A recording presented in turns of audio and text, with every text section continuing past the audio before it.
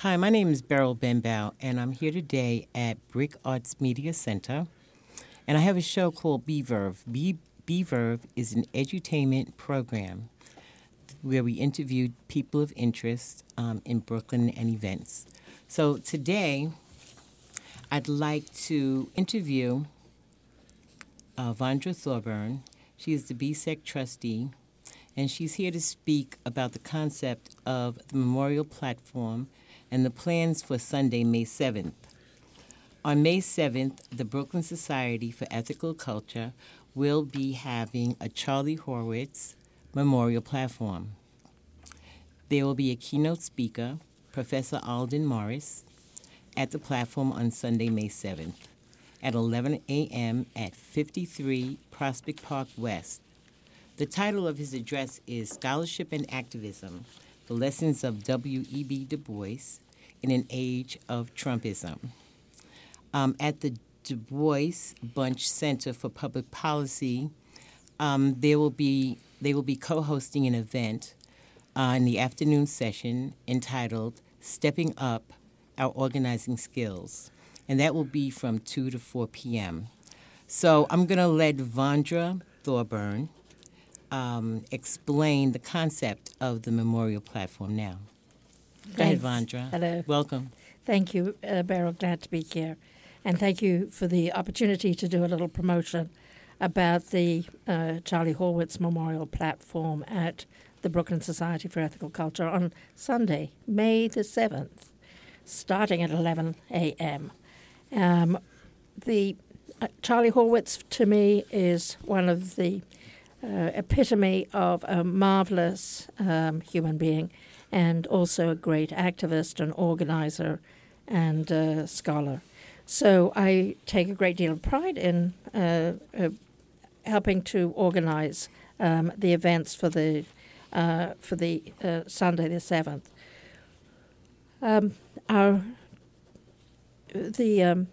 Our keynote speak is going to be Professor Alden Morris, and I'm really looking forward to hearing from him. And I'm also just delighted to have the opportunity to introduce him in this program to Dr. John Flatteau from the Du Bois Bunch Center for Public Policy at Medgar Evers, and DBC, shall we say? Yes. Is going to be co-hosting with us a program in the afternoon called Stepping Up Our Organizing Skills. And as we know in these times, we have a lot of organizing to do, and our skills do need sharpening.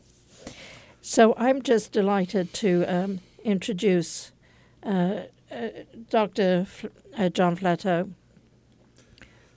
who has a great history in New York City and state government and in academia. He's also the author of Black Brooklyn, The Politics of Ethnicity, Class, and Gender, which I believe is modeled on the Du Bois study, the Philadelphia Negro. So I welcome you, Dr. Flatteau. Perhaps you'd like to tell us a little bit what you're anticipating for that weekend.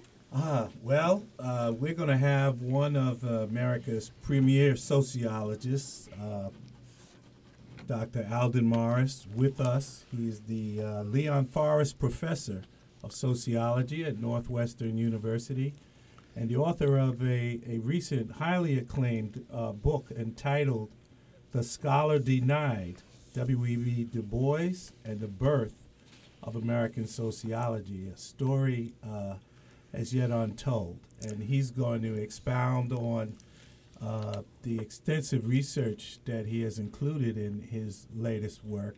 I'll also reveal that in pursuing my doctoral studies, another work of Professor Morris's on the origins of the Black Civil Rights Movement was canon literature. It was required reading when I was pursuing my doctoral studies. So we're delighted to have him in New York. He'll be at the Brooklyn Ethical Culture Society all day, as Vandra mentioned, for 2 programs. And then we're going to steal him away to Medgar Evers College. Monday morning, he's going to deliver also a major lecture on the life and works of W.E.B. Du Bois. So we're delighted to have Dr. Morris coming to our end of town from Chicago and by way of Tutwiler, Mississippi. We'll get to that accent shortly. Well, we also have Professor Michael Schwartz in the studio today. He's a sociologist and a prominent critic of the Iraq War. His articles have appeared in Mother Jones and Context. In Radical Protest and Social Structure, Schwartz develops the concept of structural ignorance to how individuals make choices and decisions in regard to collective action based on their position in the social structure, which constrains their access to relevant information. Hello, Professor Schwartz. Hi. And welcome. I'm very happy to be here. I come to these events through my relationship to Brooklyn Ethical Culture, to the Horwitz family, and to Alden Morris, and to the history of the fight for racial justice in the U.S. This fight had long been captained by W.E.B. Du Bois, and especially during the dark days of the first half of the 20th century. So it's a thrill to be part of the campaign that has become energized and inspired by Alden's new book, The Scholar Denied, an attempt to apply Du Boisian's analysis to the challenge of white supremacy that's now infecting global society in the 21st century and eroding human rights everywhere we can look. So I'd like to sort of kick off this discussion by asking Alden a question, which is, how can you take the work of W.E.B. Du Bois, at least 50 years old now, and explain to us why reading him, digesting him, and applying him is so relevant to our current times? Well, hello, everyone. It is a pleasure to be part of this discussion. And for those whom I've not yet met, I look forward to meeting you when I come to New York in May. And it's always a thrill to talk to Professor Schwartz, who was one of my professors in grad school and a mentor. And so I really look forward to the forum. I think that it is important to read Du Bois, to think about his ideas, his writings, but also his activism. One of the things about Du Bois, one of his outstanding qualities is that he was both a major activist of the 20th century and he was a major scholar of the 20th century. And these two domains for him went hand in hand. There was no separation. Dr. King once said of Du Bois is that we don't know where the scholar ended and then the organizer began. And so this is one of the reasons why we want to try to understand Du Bois, is to try to be clear in this period that we need both scholarship and activism to confront all of the issues that we're dealing with the election of Donald Trump. I think that one of the major ideas that is in Du Boisian scholarship is that people who are marginalized, people who are oppressed, and people who just want to make change, is that they have the agency, the wherewithal to do it. And so his message was one of how change can come from the bottom up. And that if you do not have change from the bottom up, then the oppressed, the marginalized will never be able to move out of their situation of oppression. And so one of the things that he does in his scholarship is that he shows in so many different arenas how the oppressed themselves actually played key roles, crucial roles in liberating themselves. And so he shows, for example, how slaves played a central role in the Civil War, and that without their activism, without their becoming part of the Union, that the Union probably would have lost the Civil War.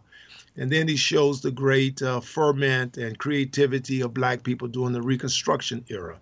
And then, of course, he does the same thing for looking at what was going on at the turn of the century.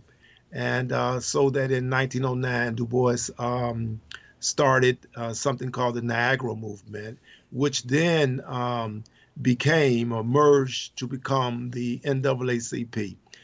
But while he's doing all of this organizing and activism, he's writing these major studies that really plays the role of empowering people by showing the people who are oppressed that they are not inferior, that they can make change, that they should understand their institutions, their organizations, and their culture, and by using those as tools, they can help to bring about change.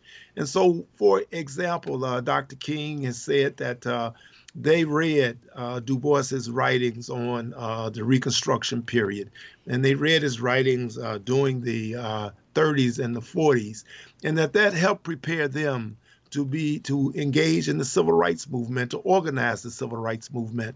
I never forget Reverend Fred Shuttlesworth, who was a great leader of the civil rights movement, said that, well, we based our activism on everything that went before us, and that we read Du Bois, and that he was a shining light that unraveled how oppression worked and what we needed to do to bring about change. And so then I think that the importance here of going back to look at Du Bois is to understand the importance of scholarship and research in terms of major struggles for change. We go back to understand why organization and organizing are very, very important to change, because within him, you had both of those things going on. And so then by what I would say is that Professor Schwartz knows this very well, is that no sociologist or social scientist, white social scientists, predicted the civil rights movement would happen. They never even thought about it. Something like that was impossible for them to even give thought to, because they thought that agency and the power to generate change only came from whites. And so, but at the same time, Du Bois is predicting, even in the Philadelphia Negro, that movements for change was going to come out of the mass-based Black church. And in many ways, he predicts, he says the awakening is going to happen. And so he predicts that something like the civil rights movement was going to take place. And so then I think that the only way to really put this is that we go back and we read and we study Du Bois, because through him we can learn a lot about how oppression operates, how social change operates, and how scholarship and activism are really that they go so hand in hand. Because I'd like to,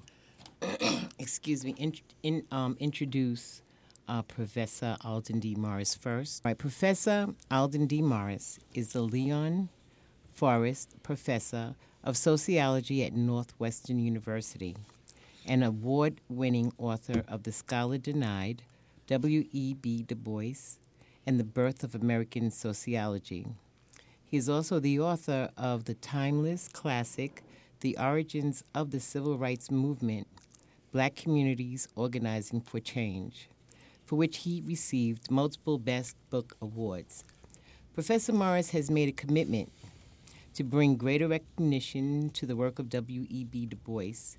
He led a campaign within the American Sociology Association to name the Distinguished Career of Scholarship Award after Du Bois, which has resulted in greater awareness of Du Bois' long, brave history of intense public engagement in both nationally and internationally. Dr. Cornel West says, Alden Morris has given us a great gift, the truth of Du Bois' genius and America's denial of it.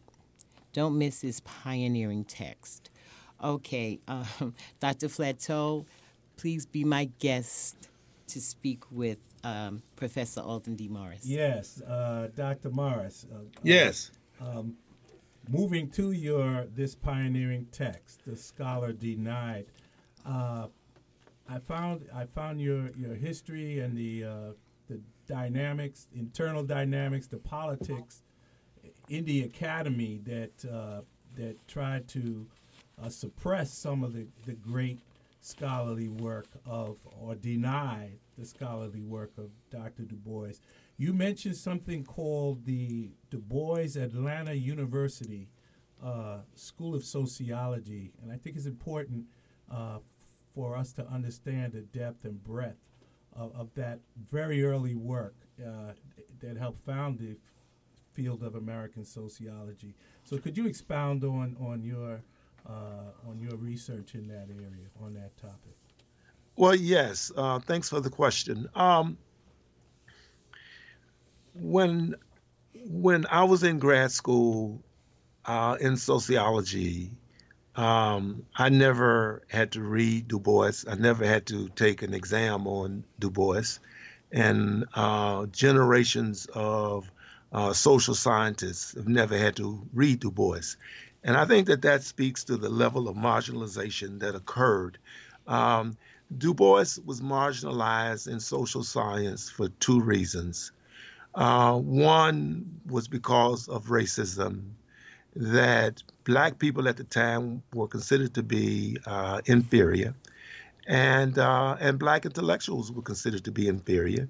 They could not work at any predominantly white universities. They couldn't work at NYU or Harvard or Yale or Princeton or the University of Chicago. They simply could not work in those places because of racism.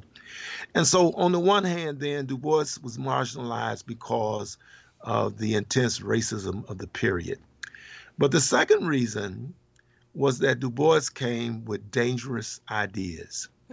And part of those ideas had to do with the fact that he did the research, he and his collaborators did the research, proving that Black people were not inferior, and that the reason that they were labeled as an inferior race was to justify oppression and discrimination against them. And so then, not being able to get a job at any of the major universities, Du Bois took a position at Atlanta University in 1897. Atlanta University at the time was probably the only Black university that had a graduate program and engaged in serious research. Certainly Fisk and Hampton were to do that, and Howard. But at any rate, so Du Bois started out his studies, conducting all these studies at Atlanta University. Harvard at Atlanta, PhD. At Atlanta University, he was able to attract large numbers of Black students from the historically Black colleges. He was also able to attract other Black sociologists and social scientists to come to Atlanta, but not only academics, but he also attracted like the clergy and other community leaders. And they conducted all of these studies, hundreds of studies on the Black community, and to refute the lie that Black people were inferior. And in so doing, they created what I talk about in the book as the Atlanta School of Sociology. In sociology, the Chicago School, which consisted of all white males at the University of Chicago in the 1920s, they are credited with being the founders of empirical scientific sociology.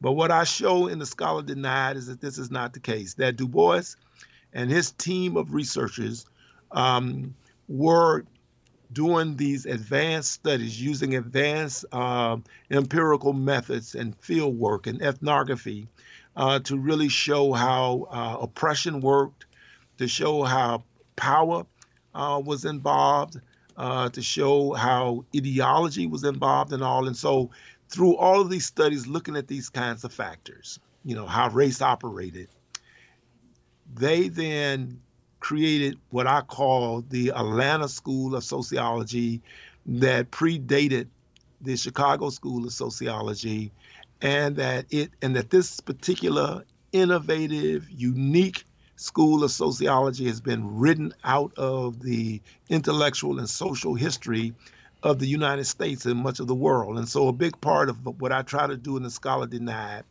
is to bring that school back on the stage so that, first of all, it can be recognized in terms of being the forerunner, the first modern school of scientific sociology in America.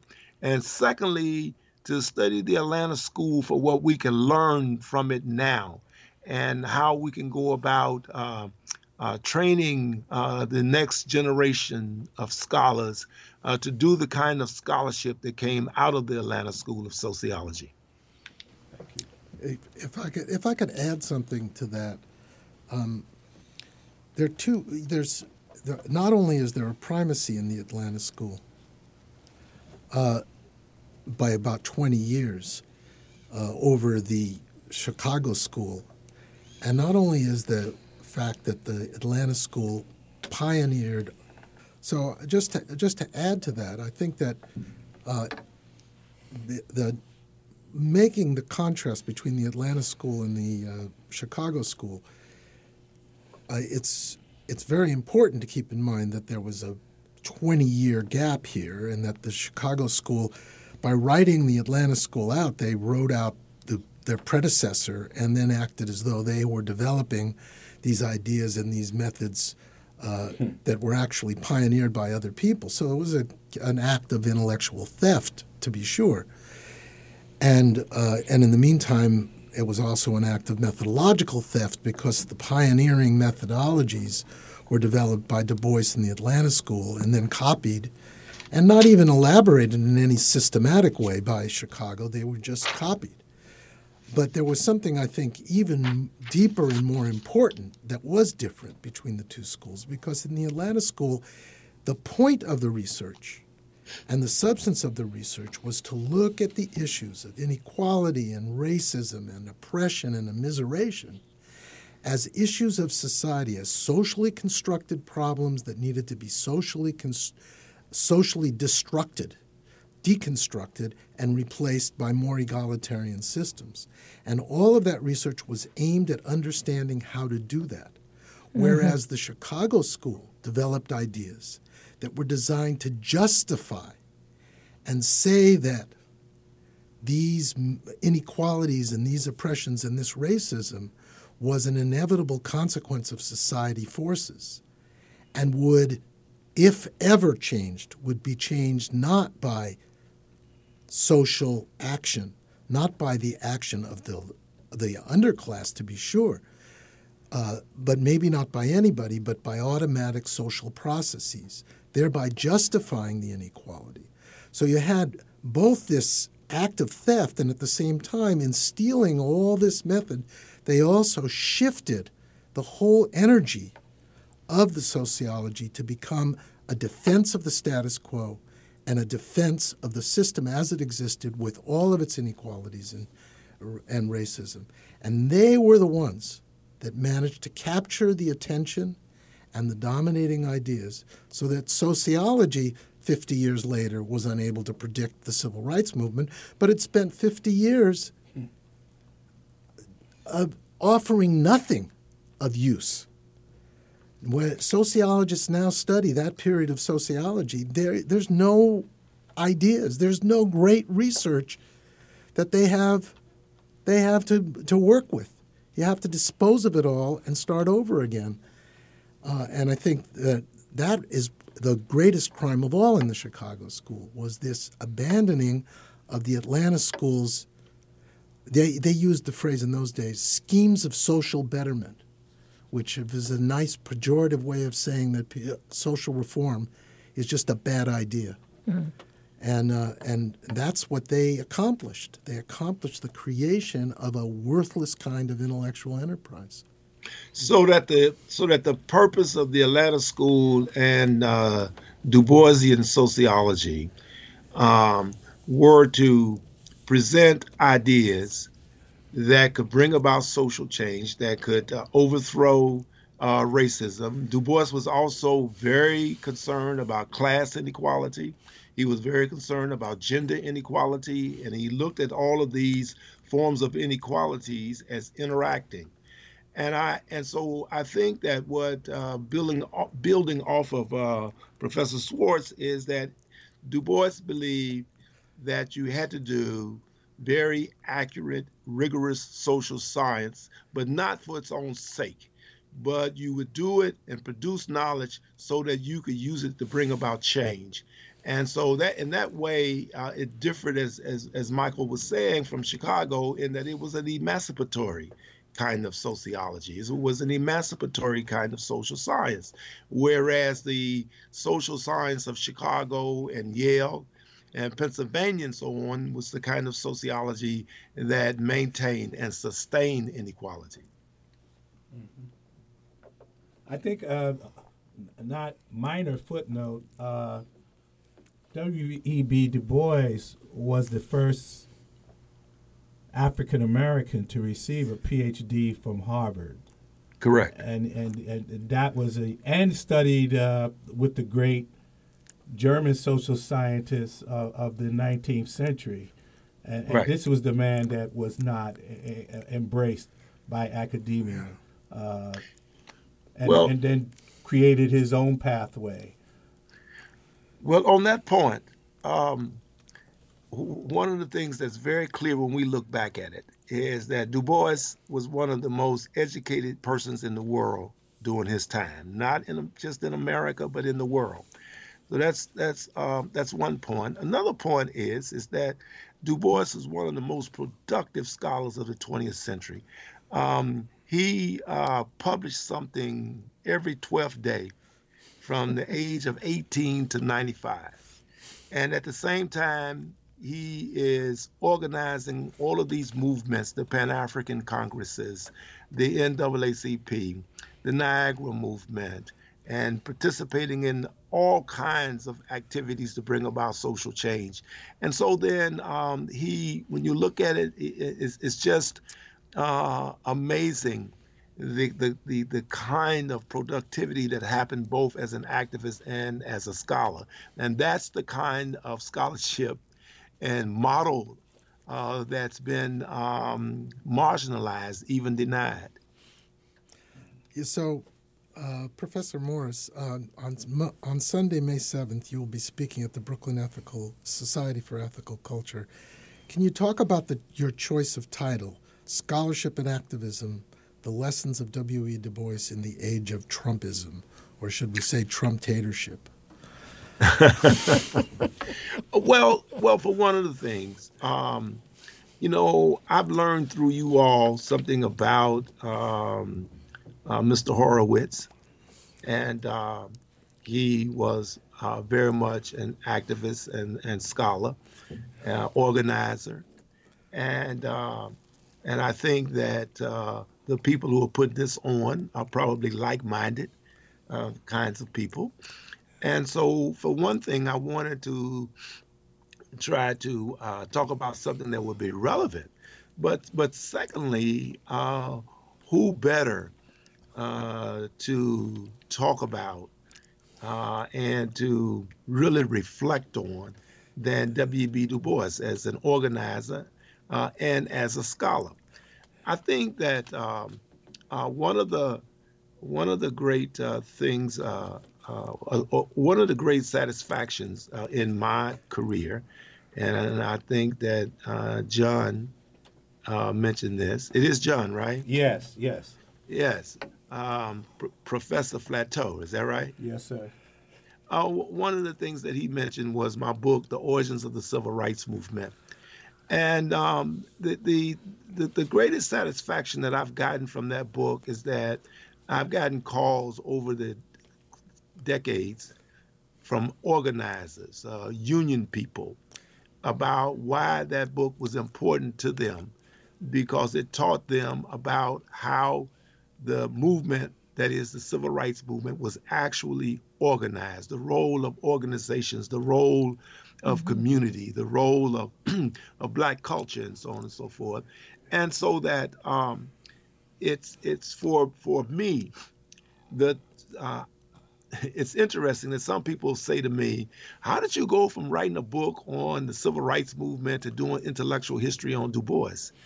And for me, it was not a leap at all. It's a continuation.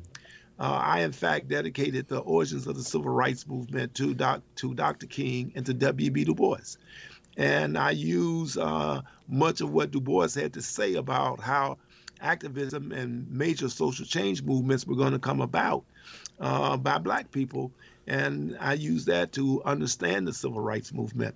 And so then what I want to do is to try to convince activists um, that we need to embrace good scholarship about social change. That scholarship is very central to understanding how we can bring about change and to do so more effectively.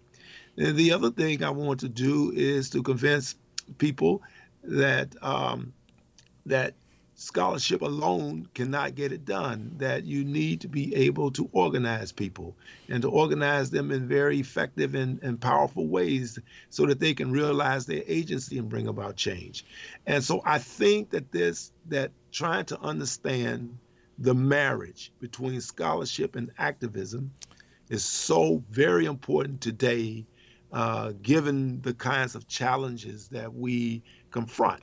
And I think that another message here is that I for one, I don't think of the whole Trump period as something that's going to be so devastating and it's going to just conquer everybody. I think that all depends. And I think that this is a time for great activism and great scholarship, such that agency can be revealed about how we can change this situation. And so then I think that the lessons that we can draw from Du Bois will take us a long ways in understanding how to launch, how to organize a major social justice movement during the Trump era to bring about the kind of change and justice that we know that we need. I think one of Du Bois's works that comes to mind while you were describing that was Black Reconstruction, 1860 to 1880, I think he wrote about. So in the ebb and flow of humankind, we've gone through periods like the one we may be confronting today. We've gone through these periods before, and that's the scholarship of Du Bois and others, I think, on the Reconstruction and post-Reconstruction period that will light the way for us going forward in terms of organizing and keeping the faith. Here. Mm-hmm. Yeah, I know. I think too, when we talk about Du Bois, so if we think about scholarship as talking the talk, as they say, and then when we look at the kind of organizing and movements that he was involved in, is that we can certainly say that he also walked the walk, and I think that really revealed that we need both great scholarship and great activism, and it's that those two things that will see us through in this period. Well, I'd like to take this moment to thank all of my guests in the studio and Alden Morris for coming and speaking about the Du Bois and what's going to be going on at the Brooklyn Society for Ethical Culture, May 7th. Everything I heard today was very enlightening, and I hope when people hear this, they'll want to come out and hear a lot more from you, Dr. Morris. So let me just give the facts about when and where this is happening. Sunday, May 7th, Charlie Horowitz Memorial Platform at Brooklyn Society for Ethical Culture, also known as BSEC.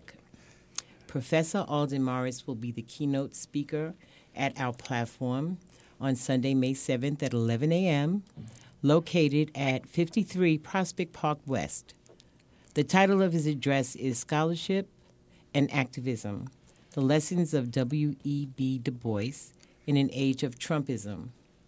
Second, the Du Bois Bunch Center for Public Policy and the Brooklyn Society for Ethical Culture will be co-hosting an afternoon session from 2 to 4 p.m.